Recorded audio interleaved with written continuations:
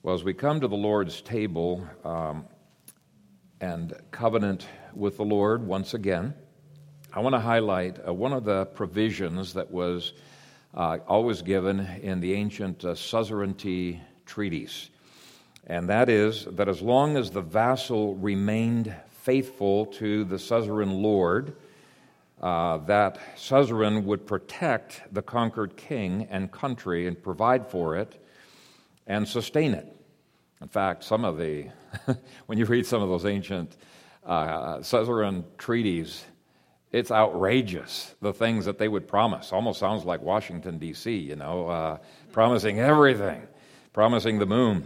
Well, when God does it with us, we know He's not lying, He's not exaggerating, and He promises to pour out richly. In John 15, verse 7, He says, "If you abide in me, and my words abide in you, you will ask what you desire, and it shall be done to you."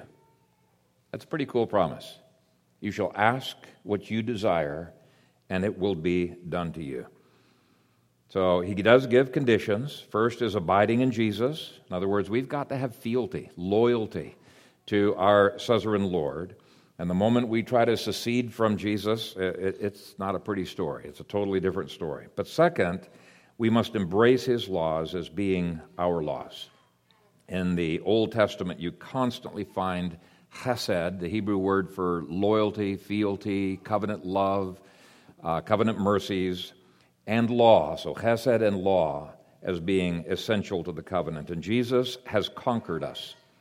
He's conquered us, and He's given us a whole new set of laws to govern our countries, so to speak. Each of us have a realm of responsibility, and He's pronounced His chesed over us, calls for our chesed, our faithfulness, our fealty, our covenant love, and that we will give to Him our entire countries. When we do so, He says, look, He will pour out such blessing that we cannot contain it. And I want to read you a hymn that Charles Spurgeon wrote that I think captures all of this concept in just a marvelous way. I don't know if we've ever put this to music, but we ought to. I think it's a fantastic hymn. Forth to the battle rides our King. He climbs the conquering car. He fits his arrows to the string and hurls his bolts afar. Convictions pierce the stoutest hearts. They smart, they bleed, they die. Slain by Emmanuel's well-aimed darts, in helpless heaps they lie. Behold, He bears His two-edged sword and deals almighty blows. His all-revealing killing word twixt joints and marrow goes. Who can resist Him in the fight? He cuts through coats of mail. Before the terror of His might, the hearts of rebels fail. Anon, arrayed in robes of grace, He rides the trampled plain with pity beaming in His face and mercy in His train. Mighty to save, He now appears, mighty to raise the dead, mighty to staunch the bleeding wound and lift the fallen head. Victor alike in love and arms, myriads around Him bend. Each captive owns His matchless charms. Each foe becomes His friend. They crown Him on the battlefield. They press to kiss His feet.